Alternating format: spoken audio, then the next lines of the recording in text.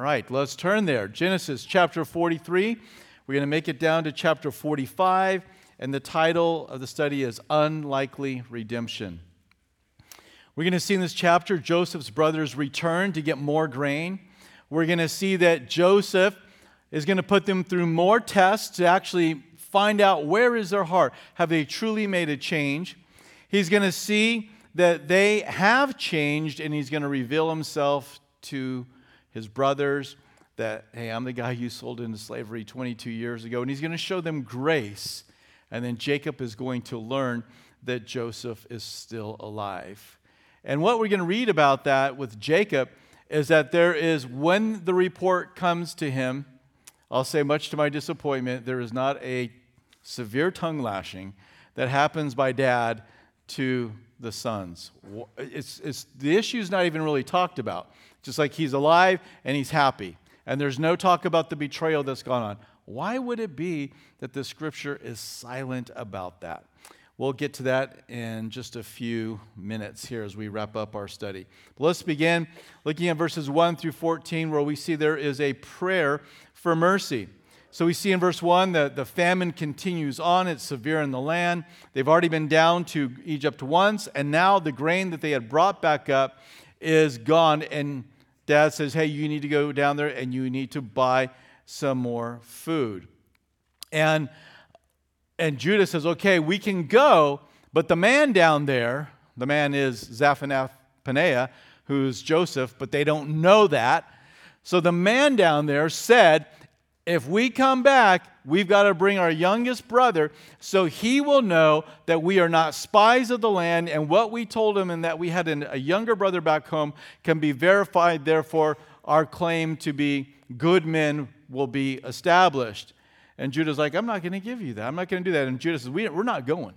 We are not going to go down there unless you send Benjamin with us, because he's not going to even see us.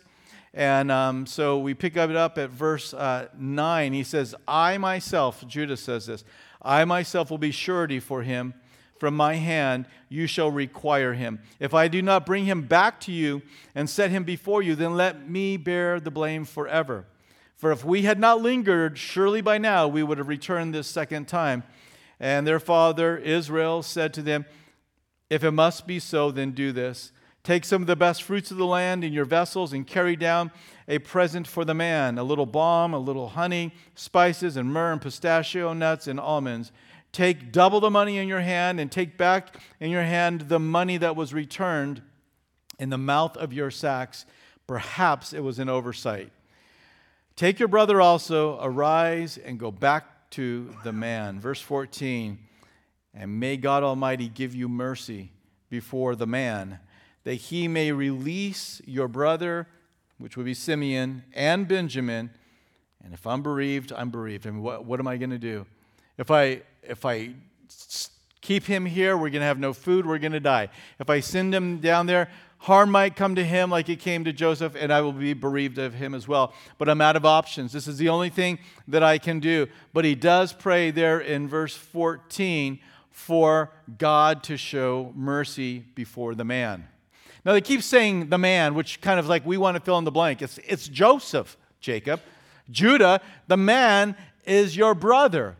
But in this story, they just know it as some, out of control world leader who is accusing them of things that they are not guilty of. But Jacob has enough sense to know to pray to God for mercy. Judgment is getting what you deserve. This is what you got on the test. That's your grade. This is judgment, right? It might be good, it might be bad, but that's what you get. Mercy is when you've done something wrong against somebody and you have a debt of some sort to them. It could be financial or otherwise, and you have to pay that back, but then they say, you know what, never mind. I'm not going to hold this against you any longer. I'm going to show you mercy. And that's what they're praying for, but they're going to get that mercy, but they're also going to get grace, which is not only are they going to be forgiven, but then they're going to be showered with blessings by the man who happens to be the brother they had betrayed and sold into slavery. They just know that they need mercy to deal with this guy who seems to be, has an overactive, mind and wants to accuse people of being spies. He's a little bit, of a worrier.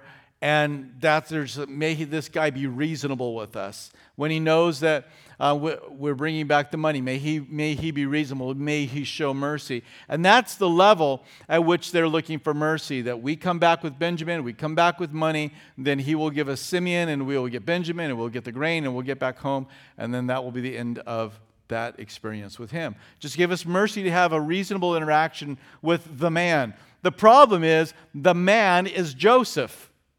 The level and the degree to which they need mercy is far deeper and higher and wider than they can even imagine. Because they're not just coming to try and present a case that they feel very innocent in and justified in. They got to stand before a man that they're completely and totally guilty of betraying and doing harm. And the thing about mercy, and we've said this several times, so I'm not going to belabor the point here. But the thing about mercy is, with God, it is as high as the heavens, and it is new every what? Every morning. So how high are the heavens? We don't know. That's good when we're talking about mercy. That the volume of mercy is so large, we can't even measure the heights and the depths of God's mercy. And you're like, yeah, that might be true, but I promise you, there are days in my life where I use it all up. Well, the good news is you get to wake up tomorrow morning, and it's brand new. So you have a continual, fresh supply of immeasurable mercy. And with us, when we talk about showing mercy to somebody, depending about the circumstances and the person we're dealing with, we might feel good about showing mercy. But if we're honest, all of us have been in experience and had a time where we were called upon by the Lord to show mercy towards somebody. I can drive them into the ground right now, or I can let them up off the mat. And we know that we're supposed to let them off the mat, and let them be set free, liberated from the guilt and the shame and the consequences of what they've done against us or somebody else.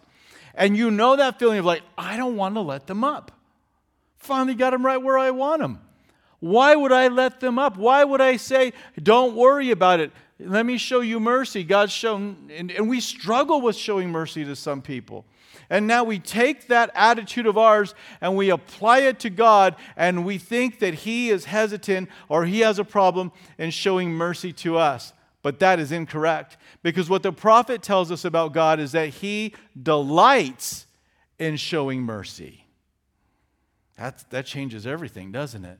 It's great that there's a continual fresh supply of this mercy, but if I can't get to it, it's no good to me. Might be good to somebody else, but see, God delights in showing mercy. That means when I come to Him, or you come to Him, or we come to Him, as a people of God, and we begin to confess our faults, and we begin to ask Him to show mercy to us, that He looks down upon us and says, I'd be happy to. I will be happy to show mercy. This is why we read that a broken and a contrite spirit the Lord cannot and does not despise or resist. You come to the Lord in brokenness, and He's a softie. How do you get to the heart of the Lord? 3 kids, my daughters still do it.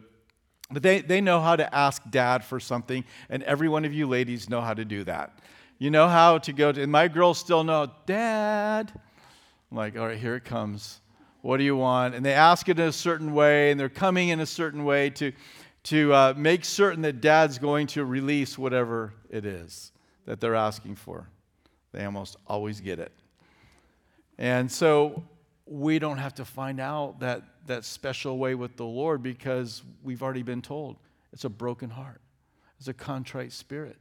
It's just acknowledging and owning what we've done that would cause us to need mercy. And the Lord says, I will be glad to show you mercy. So they're praying for this much mercy. May this man be reasonable.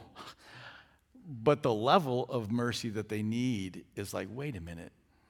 If they would have known at this moment that the man was Joseph, and they knew they had to go appear before Joseph, And dad prays, and Lord Almighty, may you show mercy before the man. And they're like, yeah, amen, amen, Lord. We got to go, Dad, we've got to go.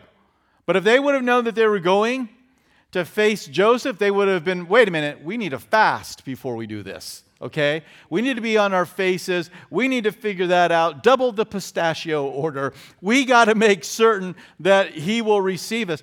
And there is a sense in which all of us are like that. We never really fully understand the depth of our sin and the mercy that we need. Now, I think God brings us to that place where we can repent, and we do see it, but do we ever really see it in its perfect light, knowing the character and nature of the Lord? I think we get to the place where we can have genuine forgiveness and salvation and grow and worship and teach on it, but I think it's more than just the man. It's your Creator. It's the one that holds your next breath in your hand. It's the one that can bring blessing. It's the one that can bring trouble to your life. And yet, it is good to know that even in our ignorance, the Lord is there, happy to show mercy. Not just, okay, here you come. Father says, I got to show you mercy. I'm not really happy about it, but come on. No. He delights to show you mercy. So if you're just coming out of a season in your life, or you are in that season right now of just rebellion against the Lord and disobedience, and you're like, I'm here today, but man, I just don't know. This might be my last time. I think God's done with me. Listen, He's not done with you. There is mercy before the Lord, and all you've got to do is come to Him and confess your need for that mercy. Let's keep reading verses 15 through 26. They make it down to Egypt, and Joseph invites them to have a lunch at his house, and they get reunited with the brother who stayed behind, Simeon, the second oldest brother, the one who consented to all of this betrayal. He would have been the one of authority, and he was the one that was held behind. So the men took the present and Benjamin, and they took double the money in their hand and rose, went down to Egypt, and they stood before Joseph. When Joseph saw Benjamin with them, he said to the steward of his house, take these men to my home and slaughter an animal and make ready, for these men will dine with me at noon. Then the man did as Joseph ordered, and the man brought the men into Joseph's house. Now the men were afraid because they were brought into Joseph's house, and they said, it is because of the money, which was returned in our sacks the first time, and we are brought in, so that he may make a case against us and seize us, to take us as slaves with our donkeys. When they drew near to the steward of Joseph's house, they talked with him at the door of the house and said, oh, sir, we indeed came down. So they're basically going to just put the case. We came down. We were innocent men. When we got on our way back home, we stopped, opened our sacks, and we all had money and that, so we're bringing this all back. So he's trying to talk to the guy, make sure you tell Joseph, or the man, that we are innocent, that we have done nothing wrong, we've brought these gifts, from our father. We want you to have them. So verse 23, but he said, peace be with you, do not be afraid, your God and the God of your father has given you treasure in your sacks. I had your money. Then he brought Simeon out to them. So the man brought the men into Joseph's house and gave them water, and they washed their feet and gave their donkeys feed. Then they made a present ready for Joseph at Joseph's coming at noon, for they heard that they would eat bread there. And when Joseph came home, they brought him the present which was in their hand into the house and bowed down before them. So again, we see the brothers bowing down before Joseph, as that prophetic dream he had at 17 years old indicated they would do. So they're reunited with Simeon. He's been taken care of. There's no problems with him. And they're being shown kindness, right? They're invited to a meal. Their feet are being washed. They're going to sit down and have a enjoyable time. It's going to be different than any meal they've ever had before, but it's definitely going to be a good one. So while they are at the house, Joseph, verses 27 through 34, wants to test these guys. Remember, he's a little leery of his brothers. He's watched them slaughter an entire town and Shechem.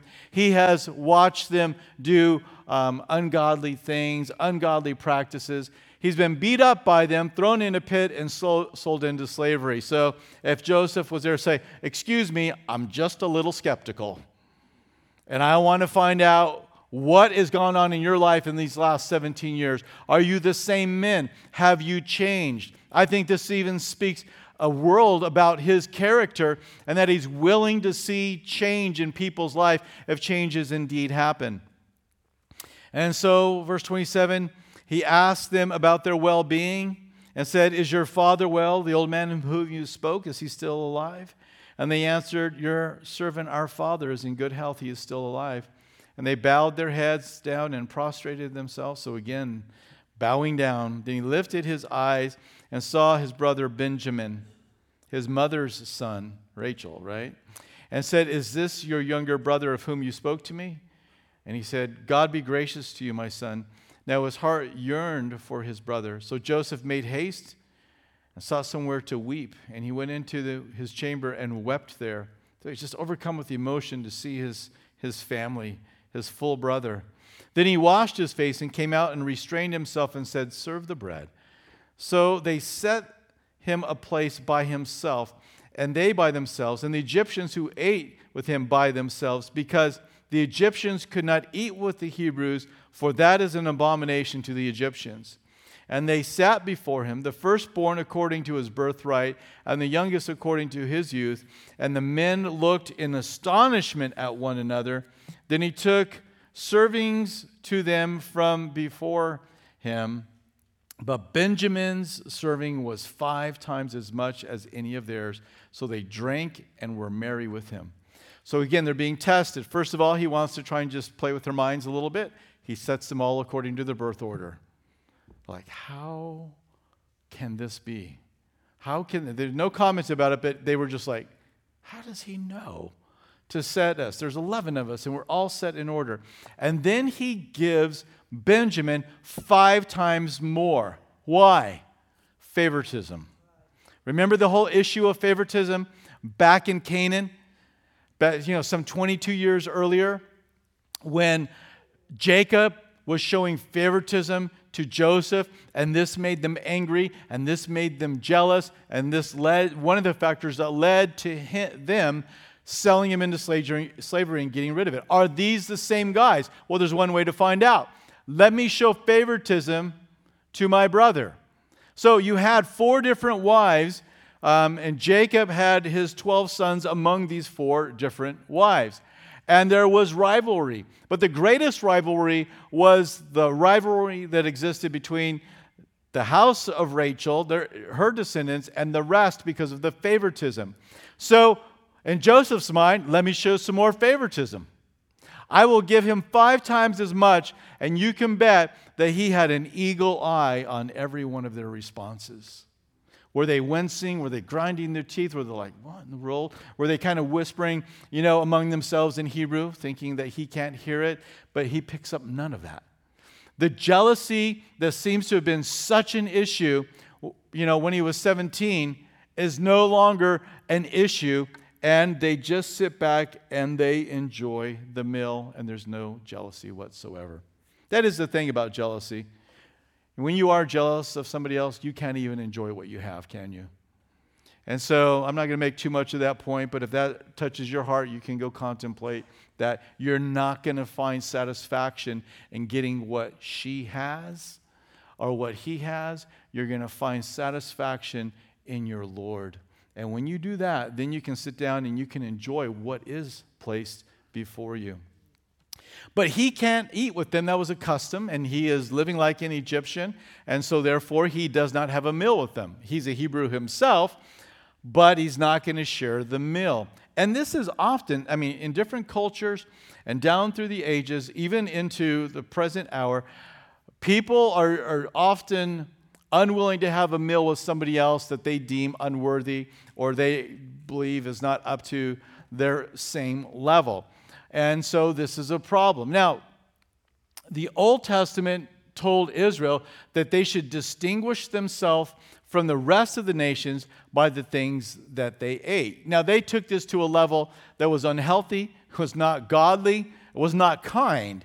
And so that they would have nothing to do with the Gentiles. And, there was nothing that would have kept them back from showing kindness and sharing a meal. They just needed to eat according to their diet, not according to the others. But by the time of the Lord's day, there was bitter rivalry that existed, and actually this point that was meant to be a distinction had turned into a point not of distinction, but of disdain towards people of the other nation, and a lot of it centered around what you ate. And so this is why there's so much information and accounts about people eating or not eating together. Remember, Jesus fed the 4,000 and 5,000. In one feeding, he fed primarily a Jewish crowd. And the second feeding, he fed primarily a Gentile crowd, which was a prophetic miracle. It's basically saying, get ready, my countrymen, they're coming to dinner. These people are going to come on over, and we're going to welcome them in, and we're going to eat with them. And so Jesus dies on the cross. He's raised from the dead. The gospel now is going out to all the nations. And it takes a little while for the church, made up of Hebrews, to get it and to understand it. And when it really comes to their understanding is when Peter is there at Joppa, and he has the vision of that sheet that has all the unclean animals coming down out of heaven. He says, rise, Peter, kill and eat. And he says, I'm not going to do this. And again, the Lord repeated it. And again, he says, no, I'm not going to do that. Eventually, he says, okay, Lord, whatever you say, I will do. And around that time, Cornelius, a Gentile, a Roman centurion, sends men from his house, presumably Gentiles, and said, hey, you are invited to come to the house of Cornelius. Now, the law of Moses said that you should have a different diet, but they had taken it to mean you should never be around another Gentile. And so that tradition, that mindset, that prejudice was there in the heart of Peter, but he had just had a vision that said, go and eat these unclean food. And so he sees the significance of what the Lord's doing. These people that he would just treat as being unclean and beneath him, he knows the Lord is saying, go spend some time. So he goes, and in the middle of preaching the gospel to them, they get saved. In chapter 11 of Acts, he's challenged by the leaders and said, how dare you would go in and you would eat with the Gentiles? So he didn't just go to the house of Cornelius. He went to the house of Cornelius and he ate the bacon cheeseburger. He did it, and he probably enjoyed it. Who wouldn't, right? I mean, he ate that, and they're like, how could you go into the house of Gentiles and eat with them? He's like, listen, the Lord's at work here. I wasn't going to resist him. But what we see in that is that distinction of the old covenant, that they should be distinguished by the things they eat among other nations, that was lifted, and now there wasn't a distinction, is that Jew and Gentile alike are being made together into one body to come and dine and meet with the Lord. So you see, there's a lot that's connected with eating. And you're like, why are you talking about all of this? It just says that he wouldn't eat with them, because I want you to think about this. Joseph is like the Lord in a lot of ways, but there's some ways in which he's not like the Lord. And here's one. Joseph would not eat with them, but the question is this: would Jesus eat with you? And the answer is yes, and he invites you. Revelation 3:20 says, behold, I stand at the door and knock. If anyone hears my voice and opens the door, I will come into him and dine with him and he with me. The Lord wants to have fellowship with you. No, not me. I'm unclean. No, you.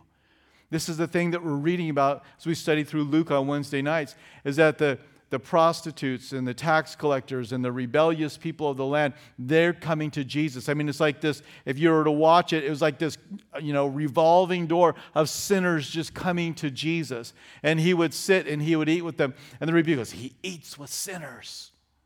And Jesus is like, you're right, I eat with sinners. Because I'm glad when people are found. I'm glad when people come and experience, God again in their life. I rejoice over that. So yeah, guilty as charged. I eat with sinners, to which we can all say, praise the Lord. Praise the Lord that he welcomes us in to be with him and to have a meal with him. That this is your God. Right? This is the Lord. So many people want to paint a picture of what the Lord is like, but let the Lord speak for himself of who he is and what he is like. And what he says to you is, come in and dine with me. Maybe somebody's speaking into your life and saying, you know what? You're a dirty, rotten sinner, and I'm sure God is disgusted with you, and he wants nothing to do with you. And that's what man may say. But you want to know what the Lord says? You want to sit down and have a meal? I want to sit down with you. I want to bring you in close. I want to have a connection with you. And if the Lord is willing to do that with us, how much more ought we be willing to do that with one another? Is there really any justification we could ever give for culture or skin color or race or any other distinction, social class, and say, I really can't spend time with them. I can't be seen with people like that. Well, you know what? Peter, the one who had the whole vision about the sheet coming down and going to Cornelius, he made that same mistake later on. He was in Antioch, and legalists came up from the south, from Jerusalem, and when they showed up and they didn't approve of sitting down and having, double bacon cheeseburgers with Gentiles, all of a sudden, Peter stopped eating with the Gentiles, and he stopped, fellowshipping with them because he feared the legalists more than he feared God at that moment. And Paul writes in Galatians and said, I saw that happen, and I called him out. I said right there in front of everybody, what are you doing, Peter? You're playing the hypocrite. And he was rebuked for it. God forbid that we would ever have a higher standard for one another than God even has for us. And you know what it is when we have that? So we like, well, I'm concerned about holiness or righteousness. No, you're not. You're just mean. You're a mean person. That's what it is. And you've got to deal with that in your own heart, that you would think that you are above another person. Well, are you saying it doesn't matter if people sin? Well, I guess if that's the only thing left in your, bullet you have to fire at me, no, it's not. That is not the case. We're not saying by being kind and generous to all people and loving people that somehow we don't care about sin. We care about sin, but we also, guess what? We care about people. And we reach out. Obviously, the race issue and the tensions that exist in our country are so intense right now. And I tell you what, I think one way you can deal with this is to take a page out of Jesus' playbook and go have a meal with somebody that's very different than you. It's not really that different than you. We say that, but just have a meal with somebody that you don't know, and where maybe the culture is saying, hey, there's division and argument. Just say, let's have a meal together. That's how the Lord dealt with it, and I think we should follow his example. So Benjamin gets 5 times more. They don't react, and so Joseph is like, okay then. Chapter 44, we move on, and Joseph is going to again test his brothers to see. Last test was, are you jealous? This next test is going to be, will you protect him? Because you didn't protect me. You did harm to me. So at verse 1, he says, he commanded the steward of his house, saying, fill the men's sack with food, as much as they can carry. Put each man's money in the mouth of his sack. Also put my cup, the silver cup, in the mouth of the sack of the youngest, and his grain monies. So he did according to the word that Joseph had spoken. As soon as the morning dawned, the men were sent away, they and their donkeys. Remember, they were worried they weren't going to be able to keep their donkeys. They got to keep them. And when they had gone out of the city and were not yet far off, Joseph said to his steward, get up, follow the men, and when you overtake them, say to them, why have you repaid evil for good? Is not this one from which my Lord drinks, and with which he indeed practices divination? Now, I don't think he actually did. I just think that that's what they did in Egypt, and he had it. I think he was a man of God and did not do that. But anyways, let's read on. It says, you have done evil in so doing. So he overtook them, and he spoke to them these words, and they said to them, why does my Lord say these words? Far be it from us that your servants should do such a thing. Look, we brought back to you from the land of Canaan the money which we found in the mouth of our sacks. How could we steal silver or gold from your Lord's house? With whomever of your servants it is found, let him die, and we also will be my Lord's slaves. And he said, now also let it be according to your words. He with whom it is found shall be my slave, and you shall be blameless. Then each man speedily let down his sack to the ground, and each opened his sack. So he searched. He began with the oldest and left off with the youngest, and the cup was found in Benjamin's sack. This is the very thing that Jacob said, if you don't bring him back, this is going to kill me.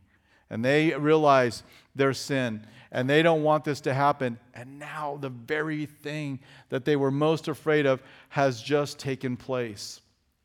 And so he hid it with them.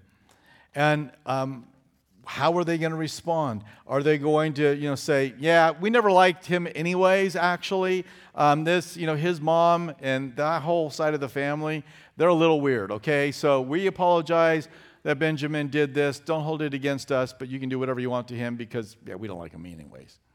That's what Joseph is trying to see if it's going to happen. We keep on reading in verse 13 through 34 that Judah, though, is going to step up and he's going to intercede for Benjamin's release. It's a long section. I'm not going to read it all, but this is what takes place. As upon hearing this, Judah decides to come in and defend. Remember, he's given himself as surety back in the land of Canaan to his father. Don't worry, if Benjamin is taken, I'll give my life for his. And he's going to step up. Now, why is it significant that it's Judah? Because Judah was the one that had the bright idea to sell Joseph for 20 pieces of silver, which equated to 10 brothers getting 2 pieces of silver. I'm sure they would tell you that the guilt in their minds was far more than the value of 2 pieces of silver. So he's going to argue for him. He's going to tell the whole story about how when he was home, he had to have this conversation with his dad, and he promised that he would bring him back, and that if he couldn't bring him back, that, 22, and we said to my Lord, the lad cannot leave his father, for if he should leave his father would die. And he's recounting the whole story.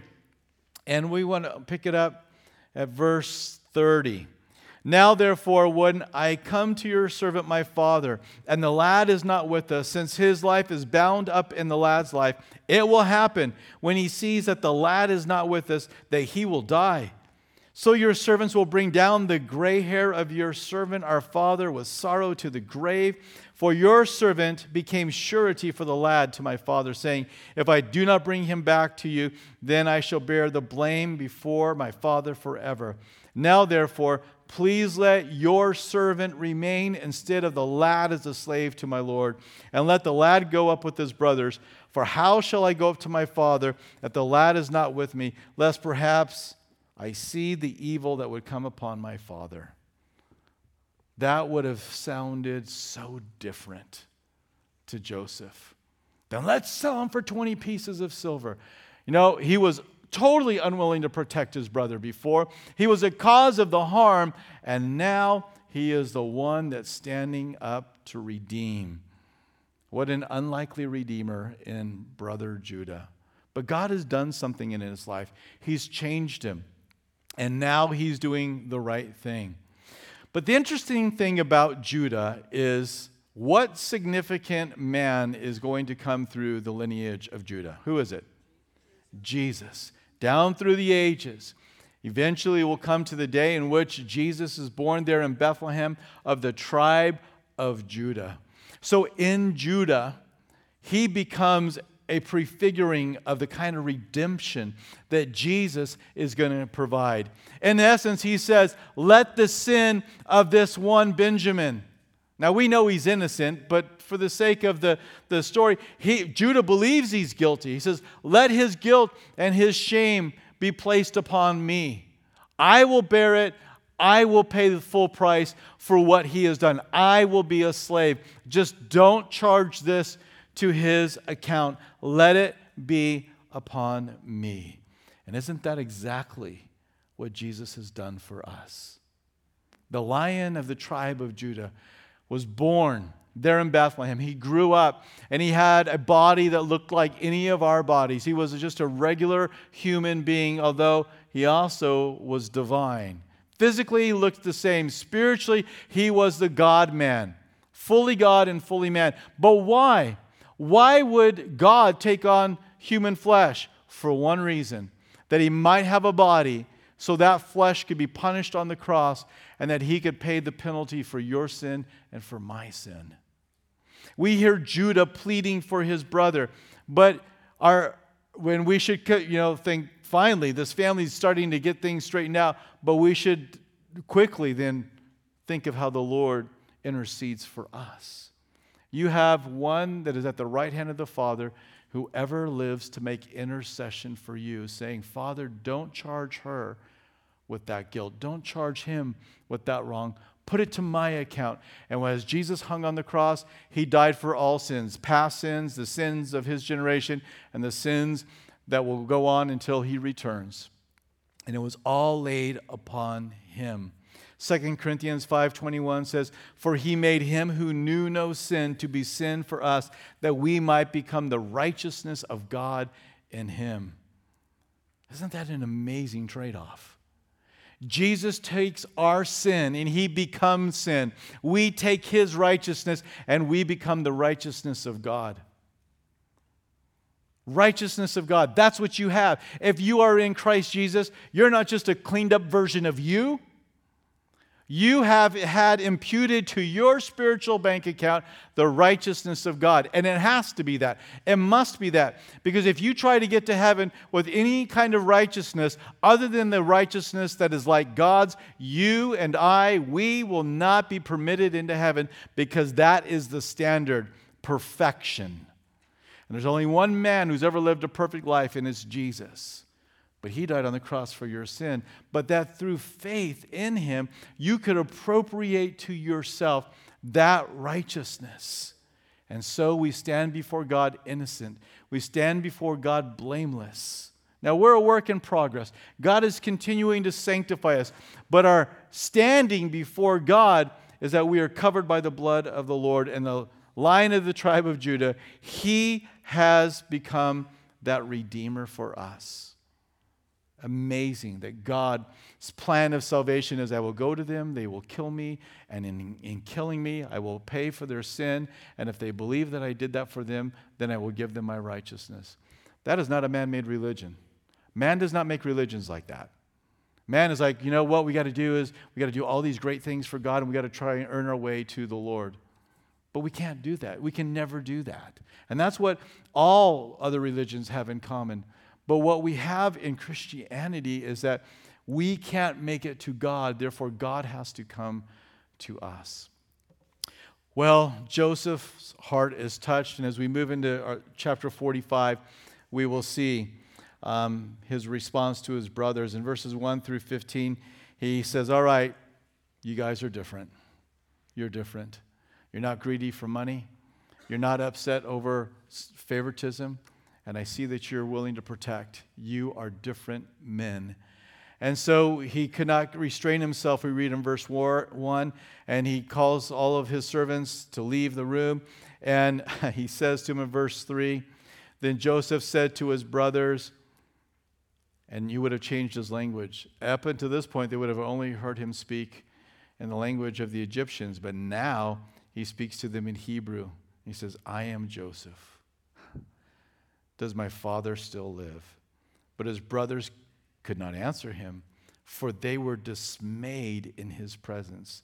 The word dismayed means to be horrified or to be out of one's senses, and those kind of go together. Their minds could not compute the horror of what was happening. You got to be kidding me. I thought he looked like our brother. I mean, whatever was going through their minds, they couldn't put it together. All they knew was horror. What is going to happen to us now? What is this guy going to do? He's obviously highly emotional. He's weeping. He's crying. What are his words going to be? What do you expect Joseph to say to them? In verse 4, and Joseph said to his brothers, please come near to me. So they came near. Then he said, I am Joseph, your brother, whom you sold into Egypt. But now, do not therefore be grieved or angry with yourselves because you sold me here. For God sent me before you to preserve life. For these 2 years the famine has been in the land, and there are still 5 years in which there will be neither plowing nor harvesting. And God sent me before you to preserve a posterity for you in the earth, and to save your lives by a great deliverance. So now it was not you who sent me here, but God. And he has made me a father to Pharaoh and the Lord of all of his house and a ruler throughout all the land of Egypt. Hurry and go up to my father and say to him, thus says your son Joseph, God has made me Lord of all Egypt. Come down to me, do not tarry. You shall dwell in the land of Goshen, and shall be near to me, you and your children and your children's children, your flocks and your herds, and all that you have. There I will provide for you, lest you and your household and all that you have come to poverty, for there is still 5 years of famine. And behold, your eyes and the eyes of my brother Benjamin see that it is my mouth that speaks to you. So you shall tell my father of all my glory in Egypt, of all that you have seen, and you shall hurry and bring my father down here. Then he fell on his brother Benjamin's neck and wept, and Benjamin wept on his neck. Moreover, he kissed his brothers and wept over them. And after that, his brothers talked to him. There's apprehension. We'll read of apprehension later.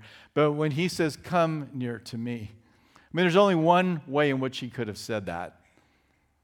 Based on everything, he must have said, hey, come near to me. It was like, come here.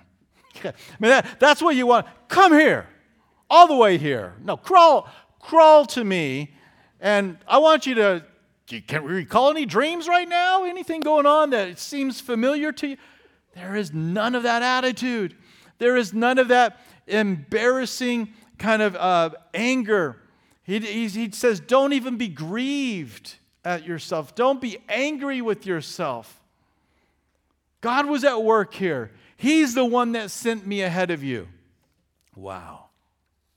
He has a pretty high view of the sovereignty of God, doesn't he? He's not sitting there and going, you did this to me, and you did this to me, and do you know how many sleepless nights? And Judah, he didn't do any of that. He's just like, listen, my God's on the throne. Our God's on the throne, and he wanted to save you. You can hear the joy in his voice that he was sent ahead to take care of them. There's no bitterness. There is no anger. This is, it truly is a miracle what God has done in his heart. Joseph did not allow the sin of others to define who his God was. Joseph did not let the sin of others define who his God was. He came to know who his God was through his own personal interaction, and the revelation that God gave of himself. Write it down. Don't let other people's sin define who God is. Do you want the sin of your family and that one relative that kind of has got the reputation in the family? Do you want your reputation to be defined by her or by him? Or do you want to be defined and known for the man or the woman that you are by the way you live your life? It's unfair that I would be judged as being that kind of a person based upon them. I don't approve what they've done. I told them not to do it. But who does that sound like in one sense? Well, God never is groveling to man. But, it's like, God, you're not good. I'm not good. Yeah, this person sinned against me. That's a reflection on them, not me. I'm the one that told them not to do that. I'm the one that hung on the cross because of that sin.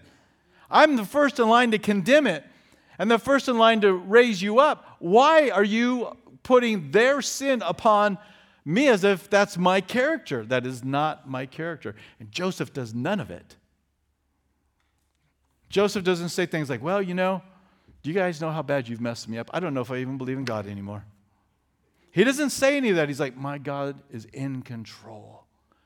He has such a high view of the sovereignty of God. He even goes and he says, you didn't send me here.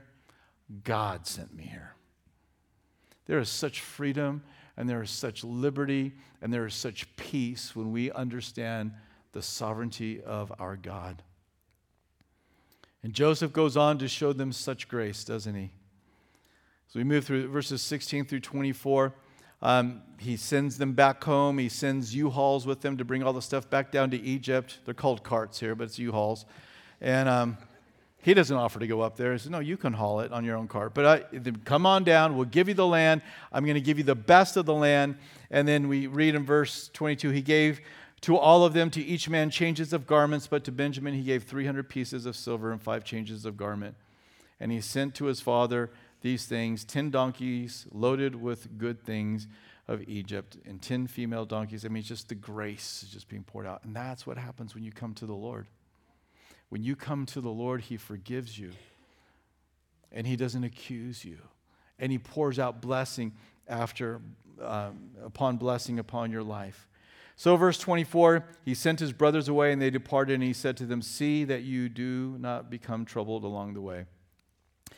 In verse 25 through 28, where we wrap it up, they went up out of Egypt and came to the land of Canaan to Jacob their father, and they told him, saying, a funny thing happened while we were down in Egypt this time, Dad. You're never going to believe it. I mean, who do you think we ran into down in Egypt? Joseph. Joseph who? Joseph, your son from Rachel. Joseph is alive? Oh, praise the Lord. I thought he had been eaten by a wild beast. Remember, you guys brought his tunic in, and so it was soaked with blood, and we all thought that he had been eaten by a wild beast. And how terrible. Who would ever sell somebody into slavery? Now listen, we don't have any of that conversation going on, which really disappoints me. Because I want to hear him let them have it. How could you guys do this? I'm going to Egypt. You're staying here. It's like, but he does it. It's just, there's nothing there. I mean, who was nominated to tell? I think it probably was Judah.